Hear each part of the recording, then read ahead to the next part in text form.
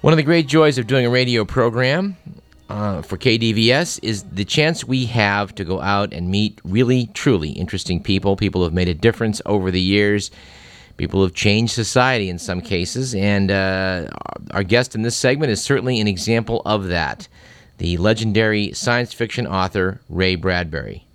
I think it's a good bet that almost anyone listening to this program at the moment has read some of the works of Ray Bradbury, which include Fahrenheit 451, Dandelion Wine, The Martian Chronicles, and Something Wicked This Way Comes.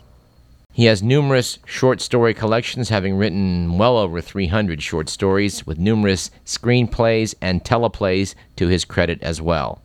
If that wasn't enough, Ray Bradbury has numerous published works of poetry. He's written plays. He even wrote the screenplay for the 1956 John Huston film, Moby Dick. Assisting me with this interview is one of Radio Parallax's Los Angeles correspondents, Bruce Bronstein. Mr. Bradbury, thank you so much for inviting us into your home. It's a pleasure. Thank you. My interest was rekindled in your work when I read an excellent biography of a man you knew slightly, but had a chance to observe back in the 1930s, Jack Parsons. Oh, sure, of course, yeah. The author, George Pendle, spoke to you. I guess you corresponded by email about Parsons, and I was privileged to be at the Planet Fest event hosted by the Planetary Society, where they landed the Spirit rover on Mars. You were in attendance, and they did a reading from the Martian Chronicles. That's correct. They're a wonderful group. In reading this book about Parsons, and Bruce has talked about Jack Parsons, how they jokingly refer to JPL as Jack Parsons Laboratory back in the 1930s, but it never really struck me till I read this book how literally true it is that those who wrote works of science fiction are responsible for the development of going into space, the space program. Oh, yeah.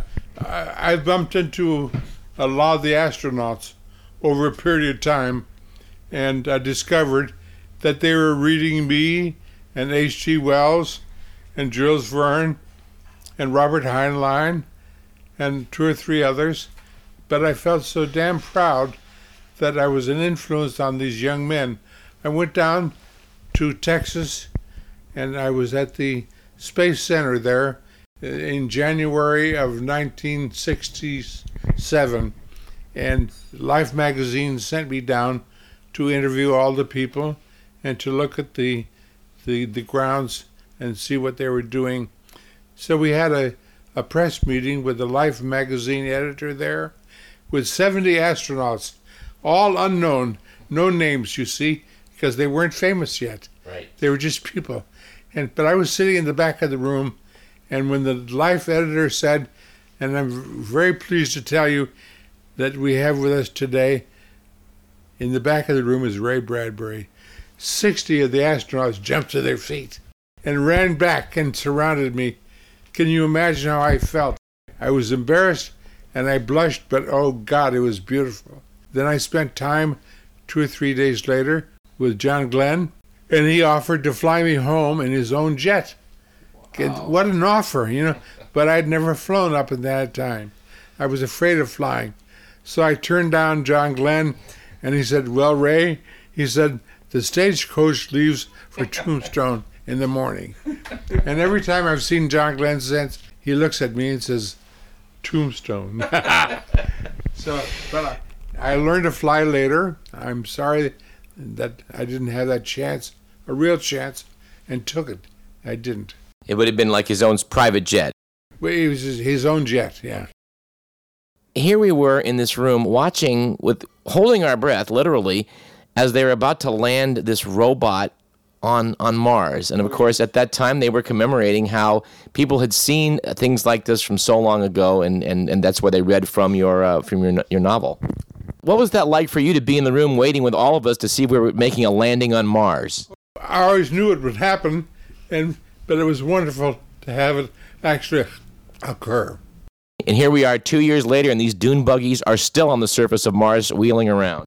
Well, the extra thing about this, out at Universal, they're planning a new version of the Martian Chronicles. They've owned the rights for 8 years. They've got 16 scripts. And I call them every once in a while. I say, for God's sake, we're going to civilize Mars before you do the damn film. So there are all these delays with the actual Martian landing and with making the film over. So I've learned to be patient. Well, I understand that Fahrenheit 451 is actually, again, in production. They're going to do a remake. Can you tell us about that? Mel Gibson bought the rights on that from me 8 years ago, too. And there are 16 scripts on Fahrenheit 451, and each one's worse. And you don't need 16 scripts. You know what you do? You shoot the novel. I knew Sam Peckinpah 20 years ago, and he wanted to do one of my novels as a film. I said, Sam, how are you going to do it? He said, rip the pages out of the book and stuff them in the camera. I said, yes, I'm a film writer. I've seen every film ever made. My mother was a maniac for motion pictures. So she started taking me to movies in 1923 when I was 3. I grew up in Lon Chaney and Charles Chaplin and all the really great people. And when I was 5, I saw The Lost World with its dinosaurs, and it affected my life forever, the whole rest of my life. So, and these people come up to me, and they have my properties, and they don't do anything with them. And Sam Peckinpah knew what to do, but he couldn't get the money. How did you like the 1966, was it, Francois Truffaut version of Fahrenheit? It's a beautiful film in many ways. The main problem comes, he did double casting. He had Julie Christie play 2 roles. Very confusing. You can't tell the girl from the wife. And anyway, he left out the most important thing, the teenage girl who affects Montag's life. And it's got to be a teenager, though. See, the fun comes from a man who doesn't know books. He's burning them. But this teenage girl, Clarice McClellan, comes along. She's very naive. She's a romantic sap. She lives in the clouds, but she knows the weather of time, and she describes all this to Montag, and she wakes him up without knowing it. But if you don't have that in the film, all the fun is out. You don't want an intellectual woman teaching him about books. That's too easy. But it's got to be a sappy girl who's in love with life. So the film's got to be made over, and Clarice McClellan has got to be the center. I loved a lot of the other parts of the film, and the score by Bernard Herrmann is fantastic. And the ending of the film is one of the most beautiful endings on any film ever made, because you've got the beautiful score by Bernard Herrmann coming up during this fall of snow, and all the people, the book people, are out walking around in the snow remembering their favorite books. And it brings me to tears every time I see it. So that part of the film is gorgeous. So let's do the rest over and do it right this time. What about The Sound of Thunder? That was one of the greatest stories ever. I think the DVD of Sound of Thunder, all right, to show you how they handle the film. Try to find my name on here. My name's not on the goddamn DVD. How are you going to sell it? This story has been in 100 anthologies during the last 50 years. Every child in America has read the story. And when they made the film, they didn't put my name in the ads. They didn't put my name on the DVD. Now, how are you going to sell this to all those children that read me? That's how naive the studio people. That is shocking. Yeah. I understand Gone with the Wind, they left Margaret Mitchell's name out of the whole Oscar ceremony. That's right. That's right, yeah. They're all college educated. They think they know what they're doing. I've met all the people at Universal that are in charge of the Martian Chronicles. They all graduated from college. They all know more than I do because I never made it to college, you see. Yeah. And so they're stupid in their brilliance. Francis Coppola, he puts the name of the author above the title, like Mario Puzo's The Godfather. Yeah. On the plane coming down here, Mr. Bradbury, I was thumbing through Sam Weller's book, the Bradbury Chronicles. Yeah. He looks like he was very thorough in his research. Wonderful. He came out once a month, every month for 4 years. We had a platonic love affair. That's why the book is so good. He spent so much time here. Before he was born, his father read The Illustrated Man to him when he was in the womb. That's why the book is so good. There's a quote I wanted to just run past you because it made me laugh out loud on the airplane. He paints a picture of you having moved out here. You're a teenager. You're on roller skates ahead of your time, skating around Los Angeles, hanging out in front of the studios. And at one point, with your autograph book, you catch W.C. Fields coming out of the studio. He signs your book and says, "There you are, you son of a bitch." That's right. He actually said that. Yes, he did, yeah. But he did sign it. Oh, God, yeah. Well, I've got thousands of autographs. See that box down there? Yes. There's 500 autographs there of all the famous people in Hollywood when I was 13 years old. And you actually had to chase Marlene Dietrich down at one point. Oh, yeah. I'm the only autograph collector that ever made it over the wall and became a screenwriter. All those other people, nothing ever happened to them. Well, can you tell us a little about that whole L.A. milieu? I guess you palled around. You convinced, as a teenager, you convinced George Burns to let you come and watch his rehearsals. Yeah, I wrote scripts for the Burns and Allen radio show. I was in junior high school. I was 13 years old, and every Wednesday I would go down to the Burns and Allen broadcast, and I'd turn in a script for George Burns. And I'm sure he never read them, but he treated me kindly, and he introduced me to Gracie, and this went on for a whole year until I was 15, and they actually used one of my jokes on the Burns and Allen radio show when I was 15 years old. So 40 years later, I was at the Ambassador Hotel giving an award to Steven Spielberg at a luncheon. And in the middle of the award ceremony, I looked over in the corner and I saw George Burns over there. And I said, "I stop everything. I got to tell you about this nice man that when I was a teenager treated me as if I were a genius." And George Burns read my scripts and treated me sweetly and nicely. And I said, "I want to give him my own personal award today. Thank you, George." When the program was over, George Burns came running up to me. He said, "Was that you? Was that you? I remember you." I'll be darned. And we embraced for the first time in 40 years. I'll be darned. And that's, well, He remembered you. oh, God, yeah. Wow. Do you remember the joke that they used? At the end of every show, they had a closing routine, which was 30 seconds long. And this little routine I wrote for them, Gracie makes noises like she's fainting, and George says, "Gracie, what's wrong?" Oh my God, she's fainted. Get a glass of water. Gracie, say something. So Gracie, say something. She says, "This is the Columbia Broadcasting System." That was the end of the show. And you're 15, and this goes out all over the nation. Your joke. That's right. Wow. Well, back in the 1930s, I understand you were like 18 years of age, and you sort of fall into the Science Fiction Writers Club, headed by Forrest Ackerman. Can you tell us about Mr. Ackerman and the club? Oh, God, yeah. I saw a notice at a bookstore in Hollywood, and I went down to a meeting. They met every Thursday night at the Clifton's Cafeteria, which is still down on Broadway, and the food is still damn good. And it cost me 10 cents for a meeting, and I didn't have money for food, and the Clifton's Cafeteria would give you a free meal if you asked for it. So I got a free meal every time I went there. And I met all the famous writers. And I was still in my last year in high school. And I met Robert Heinlein, and he became my friend and my teacher. And Edmund Hamilton and Lee Brackett. And they all became my friends and my teachers when I was 17, 18, and 19 years old. So I had a wonderful relationship, and that caused me to really become a better writer. So you were really at ground zero of the sci-fi world here in Los Angeles. Of all the other science fiction writers, what do you think would be the greatest science fiction story, in your opinion?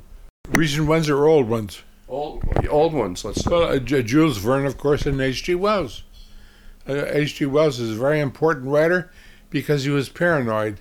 And teenage boys are paranoid, and they need to have a lunatic in charge. And which story would you think is the greatest science fiction story of all time? Oh, Do you have a favorite? Well, Invisible Man is one, and then he did a wonderful story, The Man Who Could Work Miracles, but these are in a way fantasy, not science fiction. And Right. he did a book called Things to Come, which made a science fiction film, which came out when I was 16, and caused me to continue with my love about space travel, because at the end of the film, Raymond Massey is playing a character, and this other guy stands with him, and their children, the son and the daughter, are going off in a moon rocket to the moon.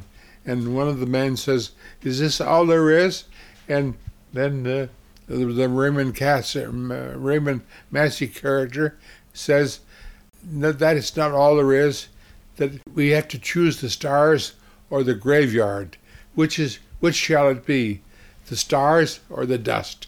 And all the voices rise up and sing, "Which shall it be?" And I knew the answer when I staggered out of the theater. I was 16. It had to be the stars. And I hadn't sold my first short story yet. And I dug in and continued writing and sold my first story on my 21st birthday. And part of it was due to that film. It was a remarkable film. You're a teenager. You're hanging out with in fact, you become the editor, I guess, from the magazine of the Science Fiction Club. That's right, yes. And at one point, a young man comes over from Jet Propulsion Laboratory. He's not that much older than you. His name's Jack Parsons, and he talks about how we're going to use rockets to go off into space. Yes, we invited him to come down and talk to the group, and I think there were about 30 of us there that evening, and he told us about the Rocket Society, and we could join if we wanted to, but the problem was all the meetings were over in Pasadena, and I had no way of getting there. I had no money, and it cost a quarter a meeting to go there, and I had no quarter. It was the middle of the Depression, Right. and my allowance was about a quarter a week, you see. So I had that one encounter with Parsons, but I knew that I was looking at the future. In the years to follow, of course, over at Caltech, they formed Jet Propulsion Laboratory, and Aerojet becomes a commercial concern by the early 40s, so rocketry soon does get off the ground. And it's clear that science fiction was the inspiration for Parsons and others. At least it helped. It put a prop under it. You can't claim that you're a complete influence, but we all helped each other. And when you look back on Germany and von Braun in 1928-29, he looked at Fritz Lang's film, The Girl in the Moon, and that influenced him to invent the V-2 rocket. So we had a combination of good and evil here. When we landed on the moon, one of our first landings, and one of our first landings on Mars for the photographic equipment, that's 20 years ago, von Braun was standing next to me. And up until that time, I hadn't let myself be introduced to him because I considered his background with Hitler and the V-2 rocket. And then I realized that was stupid of me. I'm making a judgment because history is full of good and evil, of men who begin evil and wind up changing mankind forever. So von Braun is responsible for getting us to the moon and to Mars. So I finally introduced myself, and he signed an envelope for me, which I still have downstairs, to Ray Bradbury, who influenced me. So what a joke, huh? What a joke. I understand that he arranged during World War II, von Braun, to have American science fiction writings sent to him in Sweden through a neutral country. That's right, yes. Did you know Hugo Gernsback and John W. Campbell? That was too soon. But he was important because he put out a magazine called Science and Invention from about 1914 till 1930. And it was a magazine that combined magic and sorcery with science and invention. And in the middle of the magazine was a whole page of magic by Dunninger. And I used to rip those out, and I wanted to be a magician. So you see, I'm a combination, like Hugo Gernsback was, of turning magic into science. And that's the history of religion. All the early religions, with the Egyptians and the Greeks, they invented mysteries in the middle of the religions to impress people, to scare them, to have sepulchral voices telling people the future. So if you look through the history of magic, you see it changing into science and on the way up to space travel. I guess Arthur C. Clarke is famous for saying that any sufficiently advanced technology is indistinguishable from magic. There's a lot of that. The magic had to come first because you enthrall yourself. You were affected by mysteries and by romance and by the stunning display of the universe and wanting to be part of it. So that pulls you into the future. One thing that I find intriguing, it's not just people like Parsons and rockets, but I mean, Arthur C. Clarke wrote a paper. He was, of course, obviously a very famous science fiction writer. He wrote a paper in, I believe, 1945 predicting the geosynchronous orbit for communication satellites. Isaac Asimov, fantastic science fiction writer, made a career out of writing a lot of science books as well. So it seems to be that science fiction is sometimes leading and science is catching up. They were all scientists, and I'm a fantasist. I never wrote science fiction. I've only done one science fiction book, and that's Fahrenheit 451, because it's based on fact that could happen. But my Mars is impossible. It's a fantasy. It's in Edgar Rice Burroughs' world, and he influenced me when I was 10, 11, 12 years old. And my first novel written when I was 12 is a duplicate of Edgar Rice Burroughs' Mars. Do you have friendships with both Mr. Clarke and Asimov? I didn't know Asimov that well, but Arthur Clarke and I have been good friends for 50 years, even though I'm not a scientist. And you said that Heinlein influenced you quite a bit. He sort of took you under his wing, did he? Yeah, he read something of mine, and he said, hell, I can sell this for you. And he sent it off to Script Magazine, and he made my first sale for me. Wow. So God bless him, I was 18 years old then. So Heinlein sold my first story. Which story was that?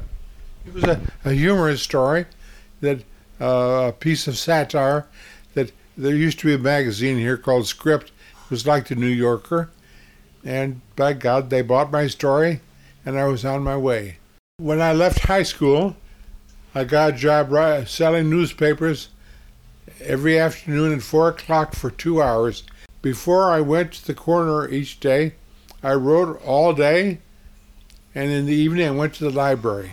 So when I left high school, I went to the library 2 or 3 days a week for 10 years. I graduated from the library when I was 28. And when I told people up the coast I was lecturing at a university there a few years ago, at the end of my lecture, he came back with my diploma and graduated me from the library. Isn't that great? That's cute. You've been friends for a long time with Norman Corwin, who lives not so far from here. We were privileged to speak with Mr. Corwin a couple of months ago, and after we leave here, we're going to go visit him again. Tell us about your good friend, Mr. Corwin. Now, he became my closest friend and teacher. When I was 26 years old, my first book was published, and I listened to Corwin's shows on radio over the years and was madly in love with his talent. So I got his address and wrote him a letter and sent him a copy of my first book. And I said, Dear Mr. Corwin, if you like this book half as much as I love you and your shows, please call me. I want to buy you drinks someday. A week later, he called me. He said, You're not buying me drinks, I'm buying you dinner. So I went to dinner with him that week. That's 60 years ago. And at dinner, I told him one of my Martian stories. And he said, Oh, God, that's great. Do more of those. So I did more. And Norman Corwin was God to me. And he created the Martian Chronicle. I'll be darned. That's how important he is to me. You did some radio dramas back in the 50s. We're big radio fans. Do you think there's a future for some drama in radio again with satellites and the like? It comes and goes, and it's still alive in England. It's not doing as well here. They do a lot of repetitions of old shows. But I'd love to have my own radio show again and be able to do what I did on Columbia Broadcasting System and NBC 50 years ago. One of the great characters in science fiction who plays a prominent role in this whole story about Parsons and rocketry and science fiction is L. Ron Hubbard. Did you know Hubbard at all? No, I didn't, but I've got a story to tell you about him. Dianetics and Scientology were born here in L.A.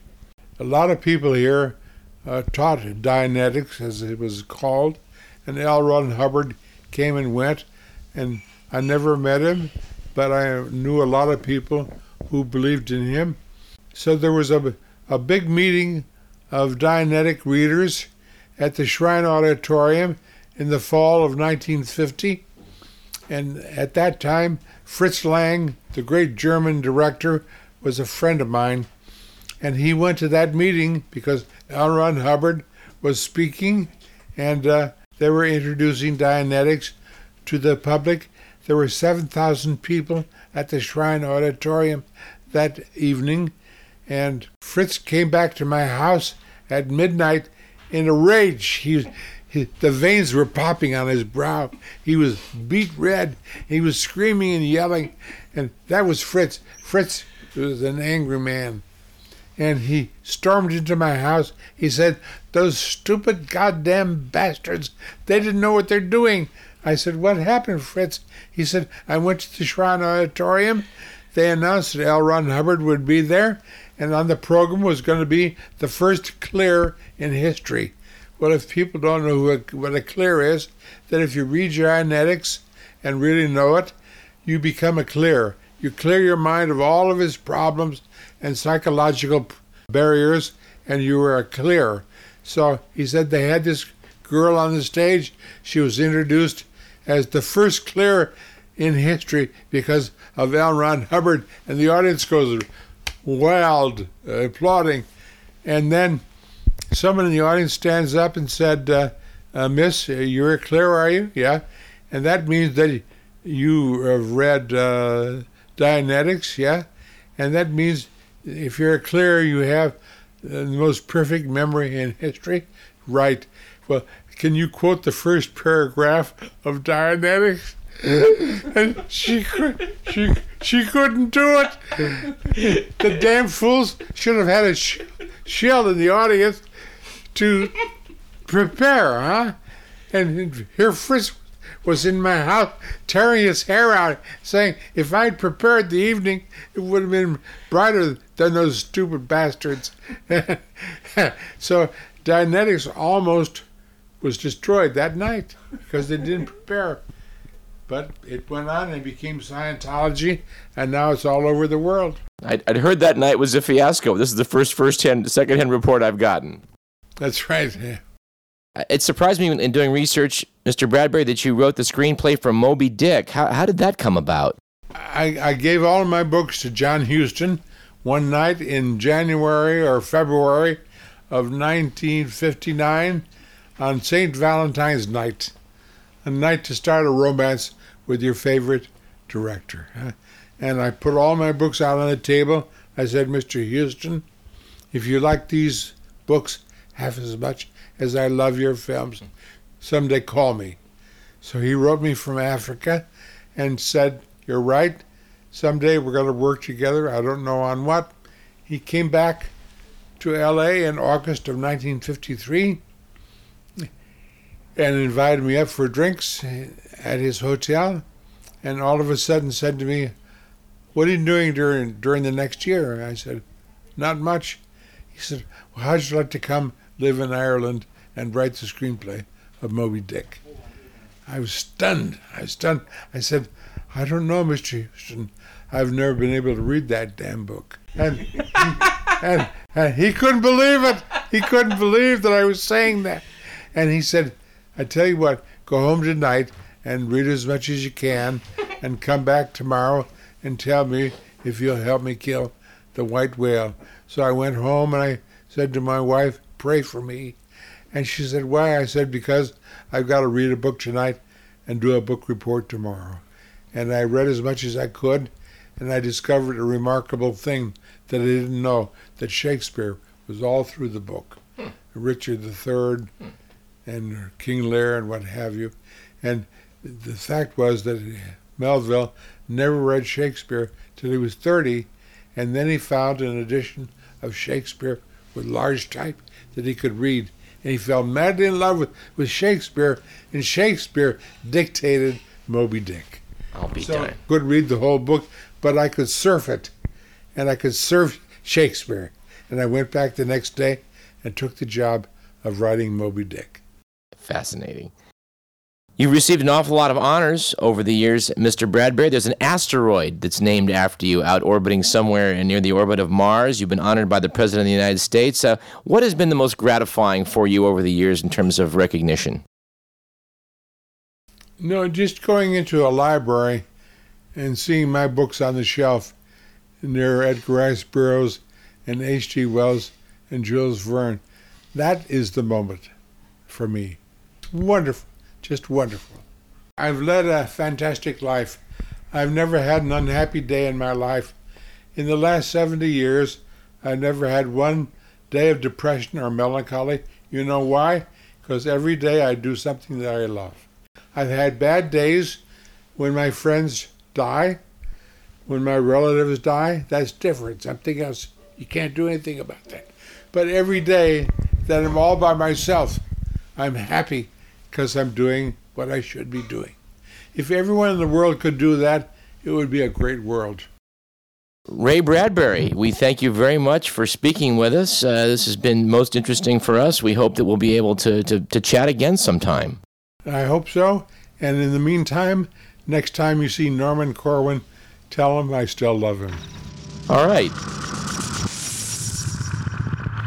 Ray Bradbury received an Emmy for his work on The Halloween Tree. He's also received the World Fantasy Award Life Achievement, the Stoker Award Life Achievement, and on November 17, 2004, Ray Bradbury was the recipient of the National Medal of Arts presented by President Bush.